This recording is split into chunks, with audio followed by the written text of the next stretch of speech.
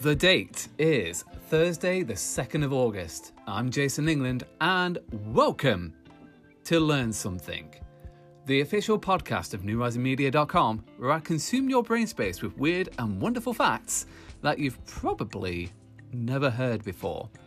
Now, on today's episode, I did have a theme planned. It was going to be around certain bits of tech, but as I've just been confirmed that I've got a press pass to go to the Insomnia Gaming Show at the end of August. Really excited to try to go and take a look around that yet again. I went earlier in the year and I absolutely bloody loved it. So glad to be back. Probably pick up some more classic PS2 games because that's the kind of nerd I am, but that's separate of the point. I thought I would talk to you all about video games, namely some weird stuff about video games. Prepared to be freaked out, people, and kind of surprised, but most of all, prepared to have a bit of a laugh. This one's going to be a good one. So sit back, wherever you are, in your car, at home on a sofa with a cup of tea, kind of where I want to be right now, and yeah, enjoy these audio tidbits.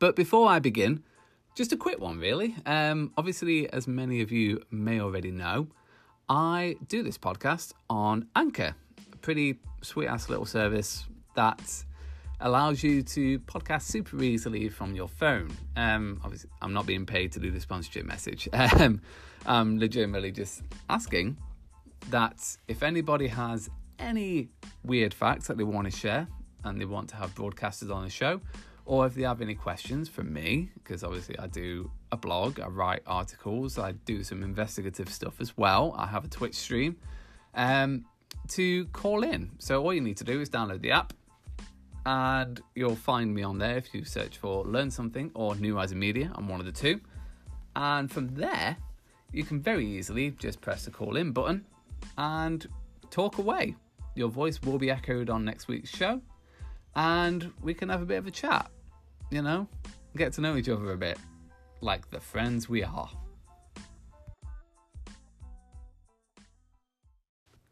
And so, number one on the list of 5 bizarre facts about video games, we go to the world of Metal Gear Solid. Now, I know this is just a very easy target because Metal Gear Solid is just a strange game in general, and Kojima, bless his heart, is just a strange dude, no matter how he is incredible and awesome for how weird he is. And I love him, I love his games, and this is one of the more strange behind the scenes kind of facts. I say kind of facts, it is a fact. So, as you know from the original Metal Gear Solid game,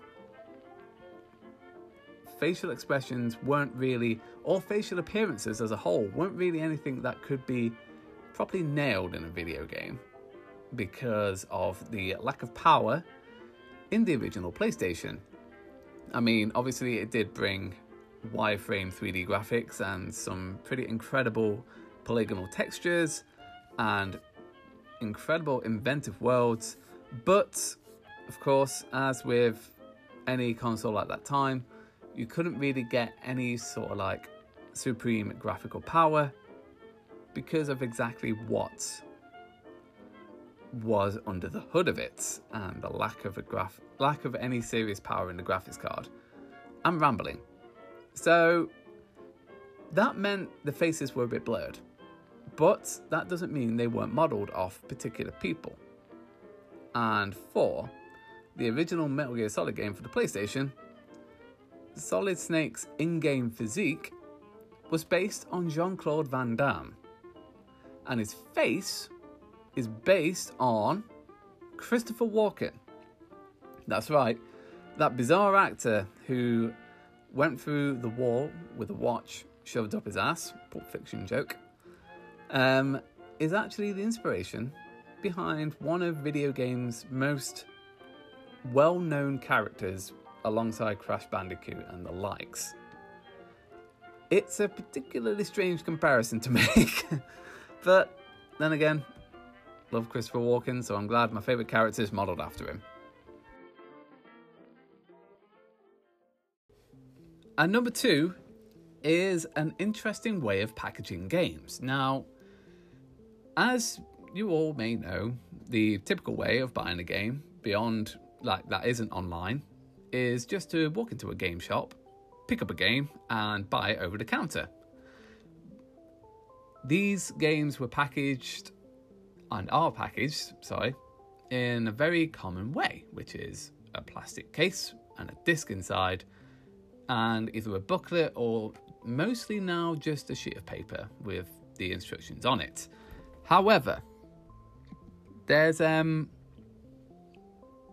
some differences. Sometimes it's a special pack, so it includes some kind of model from the game or an art book or whatever it may be. But the most interesting one will be scratch and sniff discs. That's right. In the case of 2 PS1 games, FIFA 2001 and Gran Turismo 2, they had scratch and sniff discs. Basically, the same sort of thing that you found usually in the soles of trainers. FIFA 2001 was supposed to smell like a soccer field, and Gran Turismo 2 was supposed to smell like burnt rubber and car tyres. Now, I don't really know what the enticement is of a game that smells like burning, and I'm sure lots of people were probably very concerned about their PlayStation 1 heating up, but it's a novel idea nonetheless.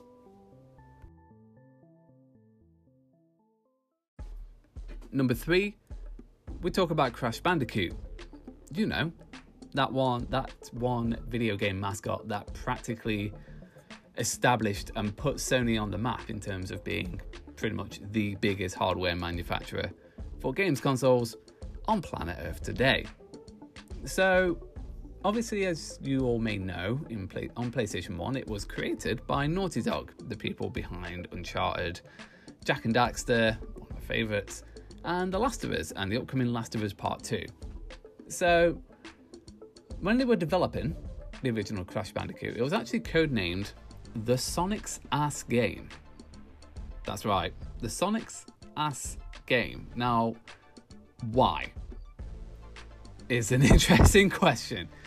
It's actually in reference to the fact that the game was like a 2D platformer, but it was modelled and had some gameplay in 3D, thus requiring the player to look at, you guessed it, the character's ass the whole time. So, if ever you wanted to bring it up with friends over dinner, you have an interesting fact about Crash Bandicoot there, beyond the fact that the new trilogy, the N. Sane Trilogy, is actually harder than the old one because of the physics that were animated into the game. For number 4, we talk about Spyro the Dragon. You know, that other video game mascot that sold so many PlayStation consoles. And of course, there's a new one coming out. It's a remake of the old 3 games, and I'm so excited to pick that up once again and absolutely destroy it on PS4. With friends, obviously. So I come with an interesting fact and a bit of synergy, I guess, between the music industry and the video game industry. Turns out that there was a certain special somebody who was commissioned by Insomniac Games in 1998 to make a musical score for the hit PlayStation game, who was either just wanting extra money or was looking for a bit of work experience because he thinks his band might not actually be around, even though he was very, very wrong to think so. Stuart Copeland, the drummer with The Police, actually composed the music for the soundtrack. He also stayed on with the project to create the musical scores for the remaining sequels, which were Spyro 2, Ripto's Rage, and Spyro Year of the Dragon. Just to emphasise, these are the Insomniac sequels. And the franchise shifted over to Universal for the 4th title, Enter the Dragonfly, which would be Copeland's last outing with the series. While these soundtracks never saw commercial release, the limited edition of the fourth game came packaged with a bonus CD containing unused tracks. These soundtracks were very well received, and one would later appear on the 2007 compilation album known as the Stuart Copeland Anthology, if ever you were interested in listening to more of his songs. He also composed soundtracks for Alone in the Dark, The New Nightmare, which was his only game outside of the Spyro franchise to date.